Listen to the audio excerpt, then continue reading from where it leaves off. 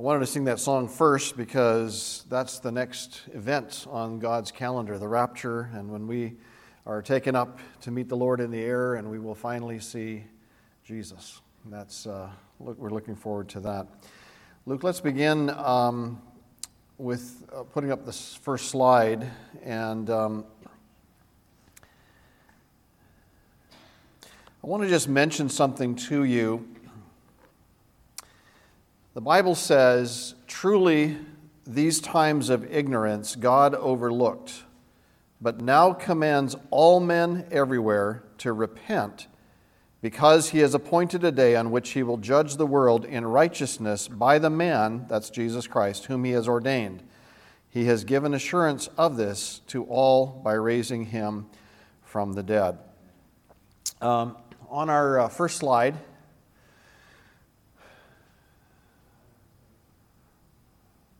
there we go. Okay. I just want to give a quick overview of where we're at in our study of end times. And this is the 7-year tribulation period is marked by the green arrow, which is the rapture, and then the red arrow is the second coming of Christ to the earth. So when Christ comes first, he comes to the air. The believers are caught up to meet the Lord in the air, and so shall we ever be with the Lord. But at the end of the 7-year period, he comes back to destroy his enemies and set up his righteous reign on the earth, and he comes with his saints, the Scripture says. The tribulation period is marked by split in half, essentially. It's a 7-year period. It's the first half is a more peaceful time, and we say that sort of tongue-in-cheek because, as we've already looked at some of the judgments, we know that it's very severe, and over a quarter of the world's population dies in that period of time. So more or less, if we were to talk about today's numbers, roughly 2 billion people will die in that period or more. The middle is marked by an event we've talked about, and that is the abomination of desolation. That is where the Antichrist sets up his image in the temple and demands worship from all people, and though he causes people to receive the mark of the beast, which is either on the forehead or on the back of the hand. His number is spelled out in the Scripture as being 666, and through that placement of this mark, you would be allowed to buy or sell or trade or live, and if you don't have that, you can't.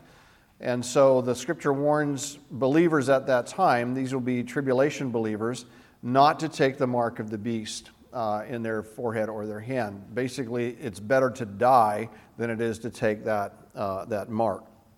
The abomination is the idol that he sets up of himself.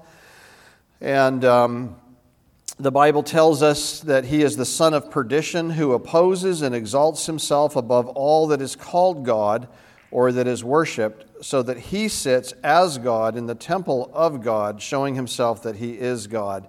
2 Thessalonians 2:4.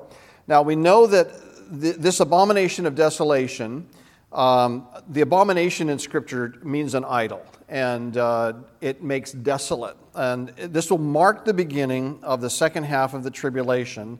And typically, those who look at prophecy call the second half of the tribulation the Great Tribulation. And so that's really what we're going to focus on today. Now, let's take a look at Matthew 24. So if you have your Bibles, either on your phone or that, we're going to be looking at a lot of Scripture today. So be prepared to move quickly through this with me. Matthew 24, verses 21 and 28 is our section this morning. For then, this is now talking about after the abomination of desolation, for then there will be a great tribulation, such as has not been since the beginning of the world until this time, no, nor shall ever be. And unless those days were shortened, no flesh would be saved. But for the elect's sake, those days will be shortened.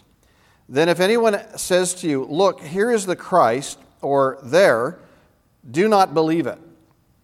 For false Christs and false prophets will rise and show great signs and wonders to deceive, if possible, even the elect. See, I have told you beforehand. Therefore, if they say to you, look, he is in the desert, do not go out. Or look, he is in the inner rooms, do not believe it. For as the lightning comes from the east and flashes to the west, so also will the coming of the Son of Man be. In other words, it will be very apparent when the Son of Man comes at the end of the tribulation period. For wherever the carcass is, there the eagles will be gathered together. Now, I don't know if we're going to have time to look at all of that, but if we do, God calls at the end of the tribulation, when the nations are gathered together at Armageddon, he calls for the birds of the air to come and to feast on the flesh of kings and noblemen and the horses and the riders and so on. So let's go back, Matthew 24:21. For then there will be great tribulation, such as has not been since the beginning of the world until this time, no, nor shall ever be. In 2 Peter 3:3-7, we read that scoffers will come in the last days, walking according to their own lusts, and saying, where is the promise of his coming? For since the fathers fell asleep, all things continue as they were from the beginning of creation. For this they willfully forget, that by the word of God the heavens were of old, and the earth standing out of water and in the water, by which the world that then existed perished, being flooded with water. He is referring to the flood, of course. So they say, well, everything's just continued on as it always has been. Nothing has changed, blah, blah, blah. Not true. The earth was once destroyed with a flood. But the heavens and the earth, which are now preserved by the same word, are reserved for fire. There is coming a judgment where the world will be consumed with fire until the day of judgment and perdition of ungodly men. God destroyed the earth in Noah's day when the Lord saw that the wickedness of man was great upon the earth, and that every intent of the thoughts of his heart was only evil continually. There was rampant sin in Noah's day, and God judged the sin and destroyed the human race apart from Noah and his family. The world is ripe today for judgment due to the rampant wickedness that we see everywhere in our generation. And that judgment will come, and it will come suddenly as a thief in the night. So, during the tribulation, there will be a total of 21 judgments, and you can see them on your screen here. First of all, there are 7 seal judgments, and David, several weeks ago, went over this with us, and he went through, I think, the first 5 seals. Now, if you notice on the diagram here that when we get to seal 6 and then to 7, 7 actually spreads across all of the trumpet judgments and all of the bowl judgments. So, seal judgment number 7 includes 14 judgments. All of the trumpet judgments, all of the bowl judgments. When you look at the trumpet judgments, the same thing happens. You get to trumpet judgment number 7, and it includes all of the bowl judgments. And so, just keep that in mind as you think about the tribulation period here. So David went through, I think, the first 5 seal judgments. We're going to start looking this morning at the 6th seal, and that is found in several places, but we're going to start in Matthew 24:7. It has to do with earthquakes and cosmic disturbances. In Matthew 24:7, we read, and there will be earthquakes in various places. These are the beginnings of sorrows. In Luke 21:11, it says, and there will be great earthquakes in various places, and famines and pestilences, and there will be fearful sights and great signs from heaven. Now, as we go through the tribulation period and the judgments that are coming, it's best to compare this to the book of Revelation. That's what we're going to do today. We're going to look at most of these judgments from the book of Revelation because there's more detail. So, Revelation chapter 6, that's where we're going to start, verse 12. I looked, when he opened the sixth seal, and behold, there was a great earthquake, and the sun became black as sackcloth of hair, and the moon became like blood. And the stars of heaven fell to the earth as a fig tree drops its late figs when it is shaken by a mighty wind. Then the sky receded as a scroll when it is rolled up, and every mountain and island was moved out of its place. And the kings of the earth, the great men, the rich men, the commanders, the mighty men, every slave and every free man, hid themselves in the caves and in the rocks of the mountains, and said to the mountains and rocks, Fall on us, and hide us from the face of him who sits on the throne, and from the wrath of the Lamb. For the great day of his wrath has come, and who is able to stand? The sixth seal begins with a phenomenal earthquake. This is a picture of an actual, the results of an actual earthquake. This is nothing compared to what that earthquake will bring on the earth. And so when we're talking about events that are taking place on earth, put aside everything that you are familiar with. They're going to be similar, but they are going to be so much greater, so much more devastating than anything we have ever known.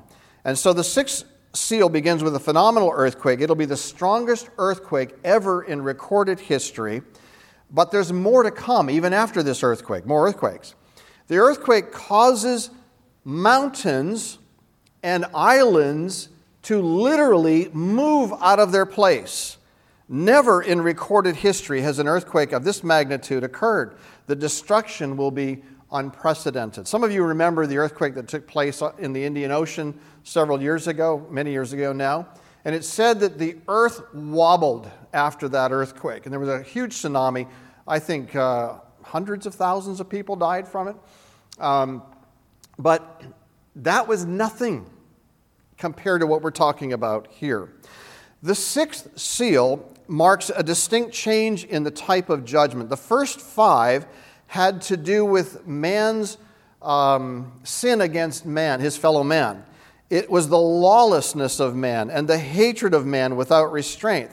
But the sixth seal marks an event that is clearly the finger of God. You remember when Moses stood before Pharaoh and the Egyptians, the soothsayers and the magicians copied some of the judgments that Moses performed? And then they got to a point where another judgment came and they couldn't copy it. And they said to Pharaoh, "This is the finger of God." The same thing is going to happen here. When you see that the kings of the earth and mankind run to the hills and ask the mountains to fall on them, it's because they recognize that this is the judgment of God. Do they repent? No. But they recognize what is happening. And even nature itself will turn against man. God's wrath is being poured out upon sinners who refuse to turn to him in repentance, seeking his forgiveness for their sins against him. Now, there will be signs in the heavens as well.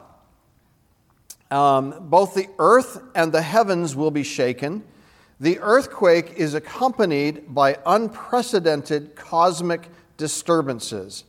When these objects hit the earth, there will be, no doubt, the crust of the earth will tear open. No doubt there will be lava flows and eruptions of volcanoes spewing lava, smoke, and ash into the atmosphere, and it will plunge the earth into darkness.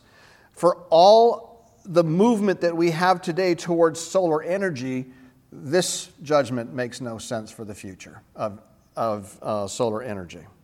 Stars will fall like like fruit from fig trees blowing in the wind. The sun becomes blackened, the moon turns red as blood, and the stars, and in the scripture the word stars doesn't necessarily mean suns. It could mean asteroids or meteorites or comets or other space bodies. They fall in such abundance upon the earth it is described as figs falling off a tree in the wind. Then we see the sky receding like a scroll. The sky itself is rolled up. And some suggest that this may be a result of gamma ray bursts. I don't know. The Scripture doesn't tell us, but it's a possibility. Regardless, it's the hand of God. It's a miraculous event. And the entire landmass is moved to a point where it is unrecognizable. What has been described in the past as continental drift. A lot of people say, oh, when the earth, all the landmass was together and it drifted apart. Well, this time it really is going to happen. It's happening on a worldwide scale, with every mountain and island moved from its mooring. At this point in the judgment, men's hearts begin to fail them for fear. The Bible says in Hebrews 10:31, it is a fearful thing to fall into the hands of the living God. That means for judgment. For us as believers, we will be in the hands of God, protected, because He has already come for us and taken us home to be with Him. Men's hearts will fail from the fear and expectation of the things which are coming upon the world. For the powers of the heavens will be shaken, we read in Luke. Again, rather than repent, they flee to the mountains and to hide from the wrath of the Lamb, and they're actually calling on the mountains and the rocks to fall on them. Just kill us, take us out of our misery. They clearly recognize this is the hand of God. In Revelation 6:17, it asks the pointed question, for the great day of His wrath has come, and who is able to stand? And the answer is obvious. No one can stand against Him. It is the mercy of God, it is the compassion of God that we are not consumed. That you are here today and can still avoid the wrath that is to come. If a person places their faith and trust in Jesus Christ for their salvation today, they avoid all of this. They are taken home to be with Him. But if instead you reject Him, you will be part of the judgment of God, whether in this tribulation period or for eternity in the lake of fire.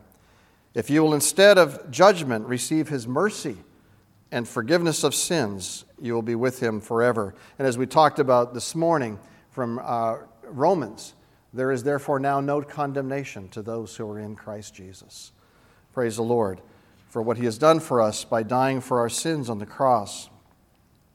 Now, at this point in the tribulation period, there is what seems to be a temporary pause right before the opening of the seventh seal. In Revelation 7, the Lord prepares and seals 144,000 Jewish men to be His witnesses on earth. I remember as a younger boy, Jehovah's Witnesses used to come to our front door and they would say, oh, we're part of the 144,000. I said, really? What, are you Jewish? And they'd say, no, we're not. I said, well, then you can't be part of the 144,000. And they'd say, well, I said, and there were ladies there too, and I said, are you men or are you women? And they said, well, we're women. Well, you can't be part of the 144,000 either. It's 144,000 men. And I'd say, what tribe are you from? And they say, well, what are you talking about? I said, well, it says 12,000 from each of the 12 tribes of Israel. How could you possibly be part of the 144,000 when God is so specific about who they are? And then it opened up the opportunity for us to talk to them about the Lord. They are sealed by God to be witnesses on the earth to call people to repentance. Why? Because God still, in the tribulation period, desires all men to be saved. And so He sends out these people who are sealed by Him to be witnesses of His grace in a time of terrible judgment. The next event that occurs is the abomination of desolation. We've already looked at that, so I'm not going to go into detail there. And it marks the middle of the tribulation period. So then the seventh seal is opened, and with its opening judgments become fast and furious. In Revelation 8, 5, and 6, it says, there were noises, thunderings, lightnings, and an earthquake. So the seven angels who had the seven trumpets prepared themselves to sound. And so we have a quick chart. I'm not going to spend a lot of time looking at it. If you want a copy of that, we can get you that later. But it just shows you what each of those 7 trumpet judgments are. Let's take a look at them one at a time. The first trumpet judgment is an event where 1/3 of the earth is burned up. Revelation 8:7, the first angel sounded, and hail and fire followed, mingled with blood, and they were thrown to the earth. And 1/3 of the trees were burned up, and all green grass was burned up. The first trumpet sounds, and hail and fire fall to the earth. 1/3 of all trees are burned, and the grass is completely burned up. Now, I want you to just think about this, just to wrap your mind around it. There are about 60 million square miles of land on the earth. So if 1/3 of the vegetation on the land surface of the earth is consumed, that is 20 million square miles. To give you some perspective, this would include all of North America, all of South America, and all of Australia. All together, all up in smoke. People ask, is the USA in Bible prophecy? I don't see it, but this may be where it fits.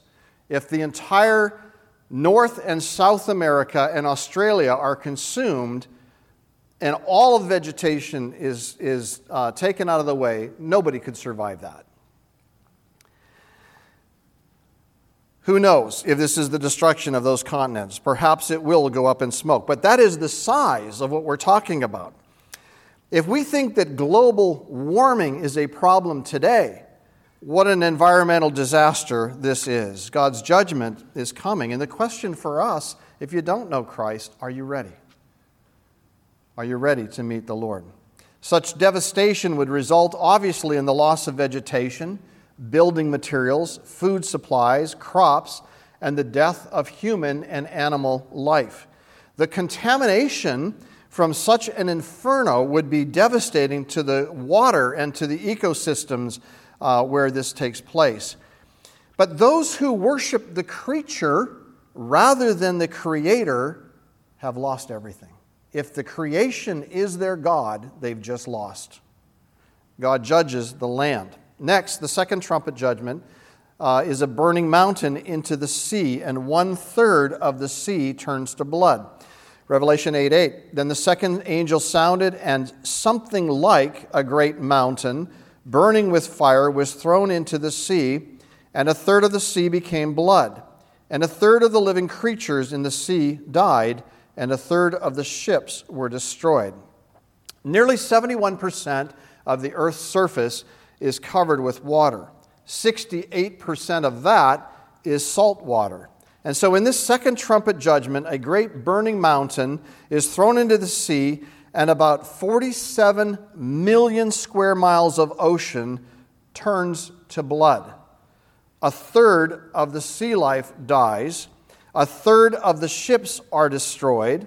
And the burning mountain may be a great meteorite or asteroid ignited by Earth's atmosphere. I don't know. The Bible doesn't tell us. But it looks like, to John, a great mountain, fiery mountain, falling into the sea. And God will judge the seas, and the destruction of the sea creatures will turn 1/3 of the oceans red with blood. 1/3 of the oceans is roughly the size of the entire Pacific Ocean. It's all turned to blood, and everything in it is killed. The tsunamis that would occur as a result of this great body falling into the ocean would result in terrible devastation. The impact of it will destroy 1/3 of the ships. Today, I looked this up yesterday, and it indicates to us that means about 20,000 ships would be destroyed. Merchant ships, cargo ships, cruise lines, tankers, military vessels, not including things like private yachts and sailboats and speedboats and rowboats and so on. And no doubt, every captain and every crew member will go down with the ship. Port cities will be devastated. Overseas shipping will come to a standstill, disrupting trade. We have a problem with trade right now. If you've been following the news, there are ships docked, or not, I mean, they're stuck outside, anchored, thank you. They're stuck outside of ports in LA and in San Francisco and all up the coast because of a problem with shipping and getting things moved on land. And this surpasses anything we have ever seen in our history. And commerce and the supply chain will result, the devastation to it will result in economic collapse.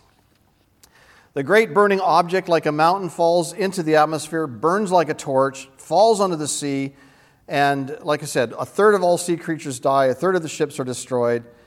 It just wipes out everything in its path. You know, scientists today are looking for NEOs, they call them. They're searching and scanning the sky nightly to see for objects in the sky called near-Earth objects. They're trying to map the skies to watch the orbit and movement of every single object in the sky that might be on a collision course with the Earth. And they miss plenty. They come and they say, oh, you know what, by the way, there's an object, it could be a meteor or it could be, an asteroid or something like that. We didn't even see this one. And it's going to pass right between, the moon and the Earth, within 2 days. This is going to be devastating. There's nothing they can do to stop this. God's judgment is coming. Are you ready? Third trumpet judgment is a star called wormwood. And the third angel sounded, and a great star fell from heaven, burning like a torch, and it fell on a third of the rivers and on the springs of water. Now, we've already seen the devastation on land. We've already seen the devastation in the oceans. Now we're talking about the freshwater supply. The name of the star is wormwood. A third of the waters became wormwood, and many men died from the water because it was made bitter or poisonous. The third angel sounds the trumpet, the star falls, a third of all of the freshwater supply on earth is poisoned. Those who drink the water will die. Jesus offers water today, the sweet water of eternal life. And in the day, those on earth will face the bitter water of his judgment. He who drinks of this water, Jesus says, of himself, shall never die. The freshwater supply will be poisoned, the wells will become waters of death, the rivers will be toxic waste, the water reservoirs will be holding tanks for deadly and poisonous waters, and without fresh water, there will be widespread death as many drink this toxic liquid. The fourth trumpet judgment is a third of the sun, moon, and stars are darkened. Then the fourth angel sounded, and a third of the sun was struck, a third of the moon, and a third of the stars, so that a third of them were darkened. A third of the day did not shine, and likewise the night. And I looked, and I heard an angel flying through the midst of heaven, saying with a loud voice, Woe, woe, woe to the inhabitants of the earth, because of the remaining blasts of the trumpet of the three angels who are about to sound. 1/3 of the world's land, a third of the world's oceans, a third of the fresh water supply is destroyed. Now the judgment turns to the heavens. A third of the sun is blocked. What will happen? Temperatures will plummet. The world will have an eerie sense of dread, a feeling of impending doom. And if you just stop and think of each of these judgments, it's mind-boggling. If the temperatures plummet, there'll be massive weather changes, crop failures, changes in wind patterns, storms, ocean surges, snow levels, and rain patterns that will all be affected.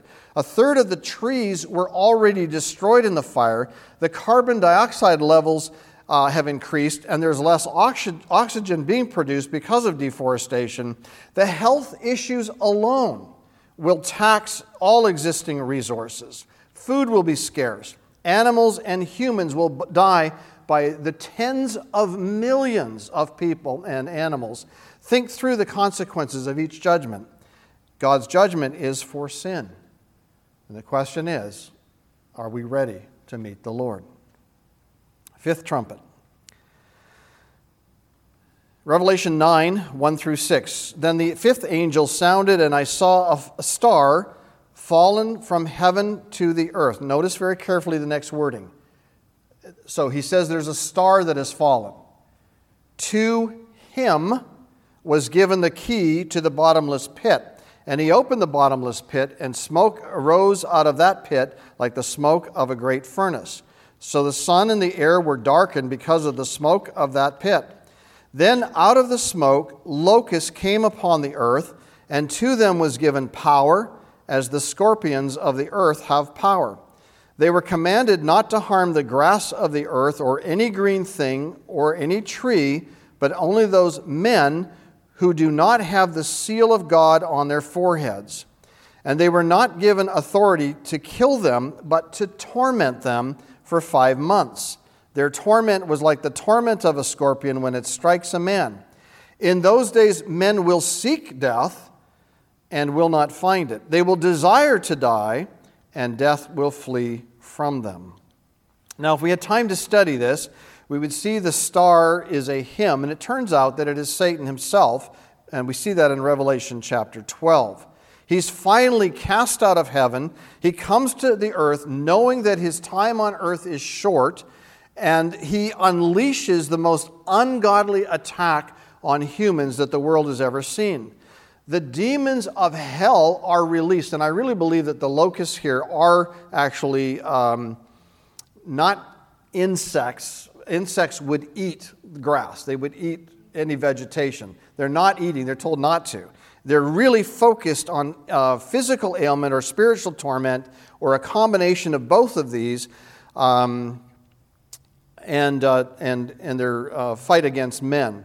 Men will become like Legion, who wandered through the tombs, cutting themselves, crying out, desiring to kill themselves, desiring to die, and Satan will mock them, and they will suffer, but they will not be able to die. The description of the demonic force is nothing like the world has ever seen. John tries to describe this for us in familiar terms, but no one has ever seen any creature like this before. The demonic king who leads the charge is named Abaddon in Hebrew, or Apollyon in Greek. Abaddon is the place of eternal punishment, and Apollyon means I destroy. These demons from hell take on a grotesque body to painfully afflict all unbelievers for 5 months, yet they're not given permission to kill. God in His mercy does not allow the people of this time to die so that they will repent and they will turn to Him and He will forgive their sins. But men refuse to do that. Instead, they blaspheme the Lord, and we see the next judgment will be even more devastating. Sixth trumpet judgment, a third of mankind killed. That means a third of what's left of mankind is killed. The sixth angel sounded in verse 13, and I heard a voice from the four horns of the golden altar which is before God, saying to the sixth angel who had the trumpet, release the four angels who are bound at the great river Euphrates. So the four angels who had been prepared for the hour and day and month and year were released to kill a third of mankind. Now the number of the army of the horsemen was 200 million. I heard the number of them. So in other words, this is an actual number. And thus I saw the horses in the vision. Those who sat on them had breastplates of fiery red, hyacinth blue, and sulfur yellow. And the heads of the horses were like the heads of lions, and out of their mouths came fire, smoke, and brimstone. But these three plagues, by these three plagues, a third of mankind was killed by the fire and the smoke and the brimstone which came out of their mouths. For their power is in their mouth and in their tails, for their tails are like serpents having heads, and with them they do harm. But the rest of mankind who were not killed by these plagues did not repent of the works of their hands, that they should not worship demons and idols of gold, silver, brass, stone, and wood, which can neither see nor hear nor walk. And they did not repent of their murders or their sorceries or their sexual immorality or their thefts. Okay, there's a lot in here. 4 angels who were previously bound are now released. It is likely that these are 4 powerful demons that God imprisoned for a very specific time, and he says that in this passage. The release of these demonic beings exposes their pent-up murderous intentions. And this is likely why God bound them in the first place, so that they did not continue to... Remember, the Scripture talks about that there is a restrainer holding back evil. And God had put them in basically bondage until this specific time. Once they are released, their mission is to kill and to destroy. These are not good angels. These are evil angels, fallen angels. And in so doing, they unwittingly perform the judgment of God. They gather together a vast 200 million horse-riding army, and they slaughter a third of the rest of mankind. The number of deaths during this period of time is likely somewhere between 1 and 2 billion more people. Together, the 4th seal judgment, this 6th trumpet judgment, if you take those 2 judgments together, half of the world's population is killed during those 2 alone. All the other judgments just add to the number of deaths that have occurred. The description of the 200 million horsemen is given. They ride on creatures that appear to be horses, but the heads of the horses are lions' heads. And 3 plagues proceed from these creatures. The plagues are fire, smoke, and brimstone, which come out of the mouth of the horse lion and are meant to kill and to destroy. In addition to that, they have tails that are like serpents, snakes, and on this tail there are multi-headed creatures that are snakes that are also meant to destroy. John describes these creatures, as I said, using familiar terms like lion and serpents. So I can't be dogmatic about what he's describing here. Is it military equipment? Is this some creature that God has allowed to come forth? Are they actual demonic creatures who have embodied themselves in some hybrid creation? I'm not sure. He says it's like this, like this, like this. So it's the best way he could describe something he had never seen before. They could represent a human army, or they could represent a demonic army, or a combination of both, demons that have embodied humans. The point is that it is destructive, and it's deadly, and it decimates a third of the remaining world population. The reason for such a slaughter is given. The world is still, even at this point, consumed with worshiping demons and idols, and they will not repent of their murders, sorceries. The word sorceries there is actually drugs. It's where we get it's pharmakeia, which is the Greek word from which we get our word pharmacy. And so they're murderers, they're drug addicted, they're filled with sexual immorality and thefts. And it is clear that God is pouring out this judgment on people to repent, and they refuse. Just like Pharaoh of Egypt so long ago, they hardened their hearts even more. 2/3 of the human population at this point remain. That's it. So we're talking maybe a few billion, we don't know, but they're unrepentant, that we do know. God's judgment is coming. Are you ready to meet the Lord? 7th trumpet. So in the 7th trumpet, what we have is Daniel's dream that we looked at over the last couple of weeks being fulfilled.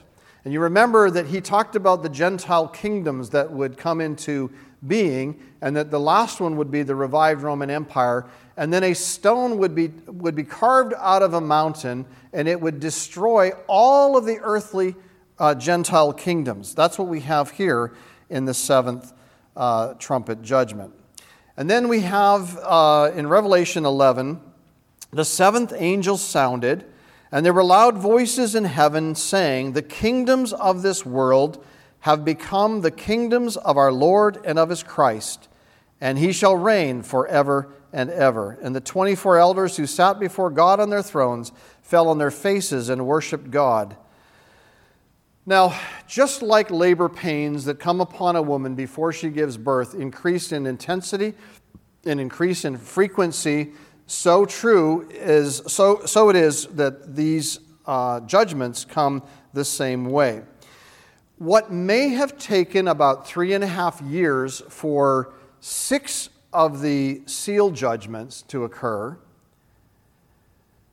probably took just months for the 7 trumpet judgments to occur, and perhaps only weeks or days or maybe even just hours for the 7 bowl judgments to occur. So the rapidity, the speed with which this is taking place is picking up and picking up. The 7th trumpet judgment includes, as I said, all 7 bowl judgments, and the golden bowls are described as being full of the wrath of God who lives forever and ever, and they are filled with 7 plagues. So we have again another slide. We can get you a copy of this if you like. It just, again, breaks down the 7 bowls of wrath. Let's take a look at them one at a time here. The first bowl judgment is found in Revelation 16, verse 2. And I'm not going to show a picture of festering sores. I mean, I looked at plenty of them, and they're gross to me. And just recognize this is what is going to happen. So the first went out and poured out his bowl upon the earth, and a foul and loathsome sore came upon the men who had the mark of the beast and those who worshipped his image. It's interesting that they who received the mark, it sounds to me like the mark, whatever they've used to put the mark on them, is now actually festering and causing these sores and boils.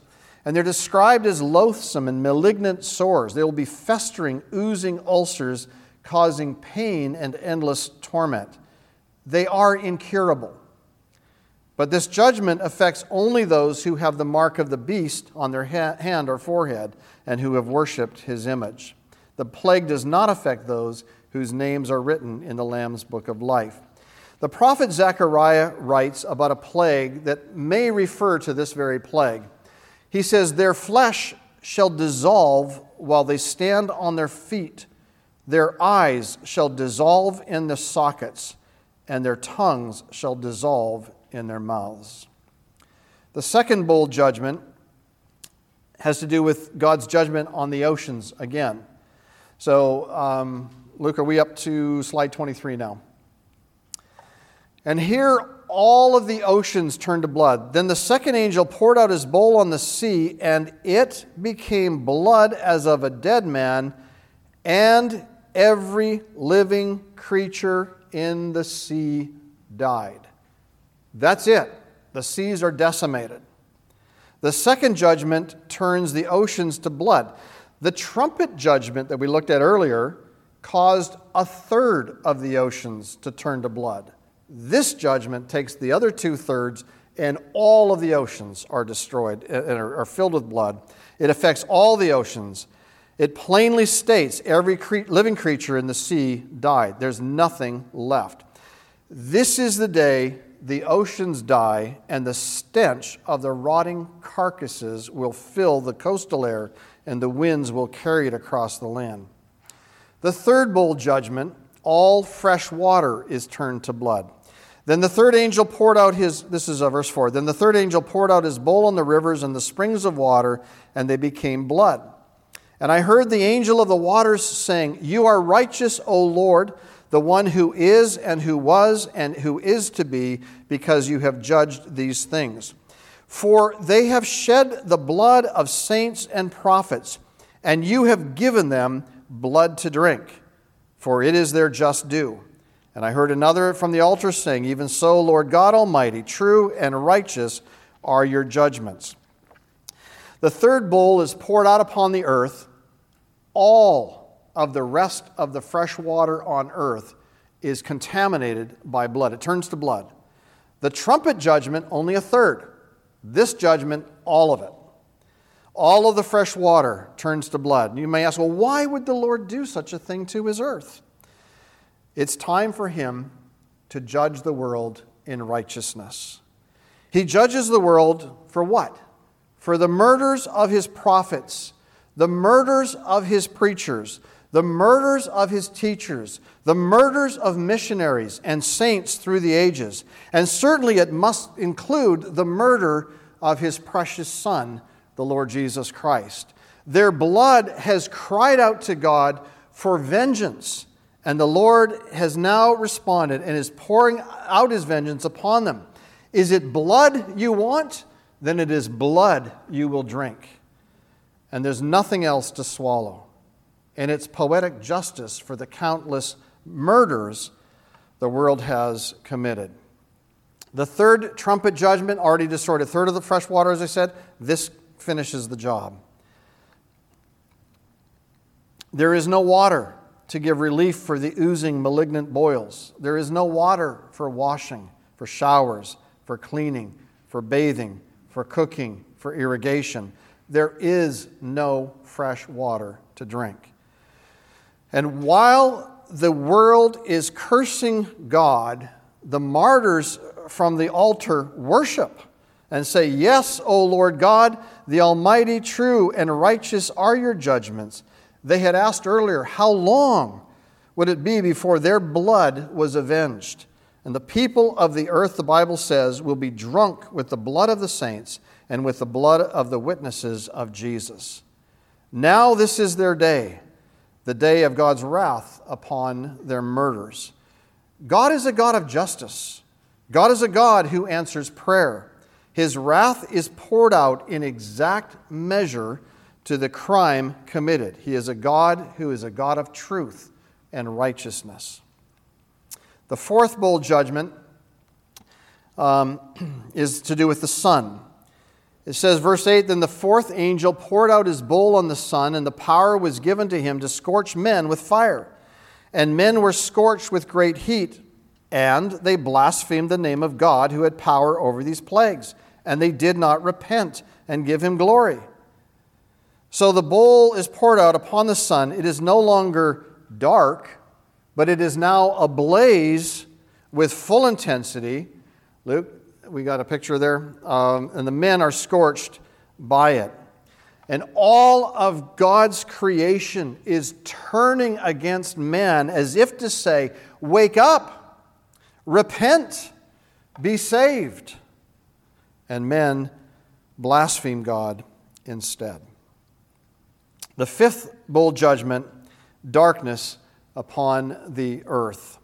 The fifth angel poured out his bowl on the throne of the beast, and his kingdom became full of darkness, and they gnawed their tongues because of the pain. They blasphemed the God of heaven because of their pains and their sores, and did not repent of their deeds. It's Pharaoh all over again, but on a worldwide scale. And they have darkness and pain. The kingdom of the Antichrist is next in line here for judgment. In the Scripture, darkness often refers or represents evil. The Bible says that men love darkness rather than light because their deeds are evil. Well, God says, okay, what you want, I'll give to you. Live in darkness. And now they live in darkness, and the Antichrist kingdom is in darkness and evil. And the whole world is plunged into darkness. Satan, the beast, the Antichrist are helpless before Almighty God. The prophets Joel and Zechariah described these days as a day of darkness and gloom. And Jesus said in those days, and the excruciating pain from these plagues, that they will be in darkness. The sixth bowl judgment is the Euphrates River that dries up, and the kings of the east gather to do battle at Armageddon. Many people are familiar with the word Armageddon. So this is actually a picture of Armageddon. You can see that it is a very flat plain. It is some have said it's an ideal location for a military battle. The sixth angel poured out his bowl on the great river Euphrates, and its water was dried up so that the way of the kings from the east might be prepared. You say, oh, isn't that convenient? God is opening a way for the kings to come. But remember what God did for Moses. The sea parted. The Jews crossed on dry land. And when the Egyptians tried to do the same thing, God caused the waters to come over them, and they were all destroyed. And they were drowned, and they sang a song at the other side. The horse and rider he has cast into the sea, and they were consumed. God is doing the same thing here. He's opening a way for the armies to conveniently come together in the valley of Megiddo to have this great battle in the last days. And ultimately, they're fighting with each other. But when Jesus Christ comes during the middle of this battle scene, they will join forces to fight against him, and he will destroy them. I saw 3 unclean spirits, verse 13, coming from, like frogs, coming out of the mouth of the dragon, and out of the mouth of the beast, and out of the mouth of the false prophet. For they are spirits of demons performing signs which go out to the kings of the earth and of the whole world to gather them to the battle of the great day of God Almighty. Jesus says, "Behold, I am coming as a thief. Blessed is he who watches and keeps his garments, lest he walk naked and see his shame, and they see his shame." And they gathered them together to the place called in Hebrew Armageddon. The Bible speaks of the great slaughter that will take place on the plains of Megiddo. The blood of the slain will rise to the level of a horse's bridle and will flow for about 200 miles. That's the slaughter that will take place in this place. The nations will come to the slaughter as they wage war against the Lord Jesus Christ. Revelation 17, verse 14. These will make war with the Lamb, and the Lamb will overcome them.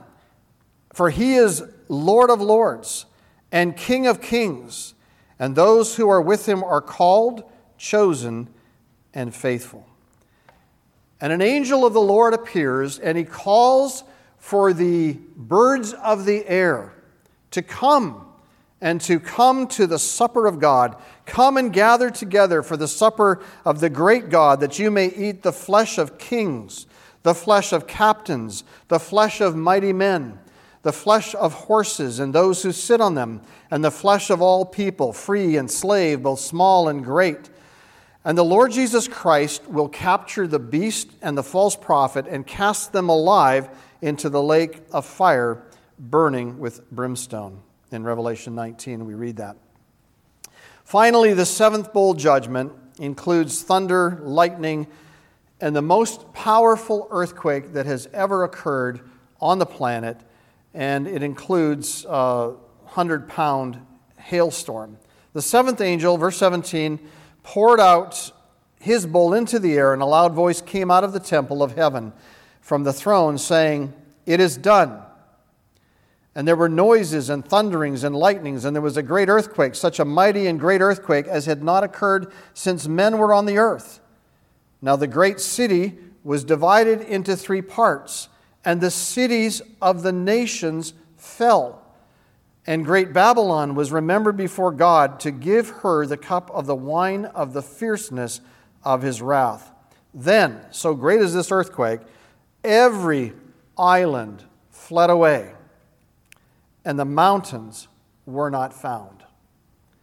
And great hail from heaven fell upon men, each hailstone about the weight of a talent. Now, we have a picture of a very large actual hailstone that fell, which weighs nowhere close to 200 pounds, or 100 pounds, I should say. But imagine that at 100 pounds falling and the devastation that it would cause. Men turned to the Lord and were saved? No. Men blasphemed God because of the plague of the hail, since that plague was exceedingly great. And that is the end of the 21 judgments that God has recorded for us in the book of Revelation. Brothers and sisters, Jesus is coming soon. And we have to ask ourselves, how then should we live? As believers, we should live every single day expecting the Lord to come today. I hope He does. The question is, are we living in such a way that we will be found faithful, expecting him to come. We are also called, as we wait, to encourage one another. For Jesus is going to rapture us home prior to the tribulation. We will rise up to meet him in the clouds, along with other believers in the church age, and so shall we ever be with the Lord. And he says in that passage, therefore comfort one another with these words. Third, we all have friends. We all have relatives, classmates, workmates who still don't know the Lord. We who know these things are coming should be the ones warning those who don't know the Lord about what is to come. How their sins can be forgiven today. The Bible tells us that today is the day of salvation. God is acting in grace. He could have destroyed us all as soon as sin entered the world in the Garden of Eden. But today he is acting in grace, allowing men, waiting actually for people to come to him and trust him as Savior. Today is the day of salvation. People can have their sins forgiven now and avoid the wrath to come. And so the question for us today is, are you ready to meet the Lord? Do you know him? Have you trusted him? Are you ready to see him face to face and look upon him who saved you by his grace? That day is almost here. We're going to forego the closing hymn. We've gone past our time. Let's just close in a word of prayer. Lord, as we view these things, we've gone so fast through them, but it is very troubling to my heart as I studied this again this week to think of the unsaved who rebelliously and defiantly turn their hearts away from you. Lord, when all you want for them is their best. You love them. You died on the cross, Lord Jesus, to save them from their sin and to give them a place for all eternity of joy and peace and in your presence. And yet men refuse to bow the knee. Lord, we pray that even this week, some that we are in contact with, whether it's friends, relatives, classmates, workmates, people we know, neighbors, that we might have an opportunity to share the gospel with them, Lord, that they might avoid the wrath to come and trust you as their Lord and their Savior. Help us, Lord, to live in light of your soon coming. We pray in Jesus' name. Amen.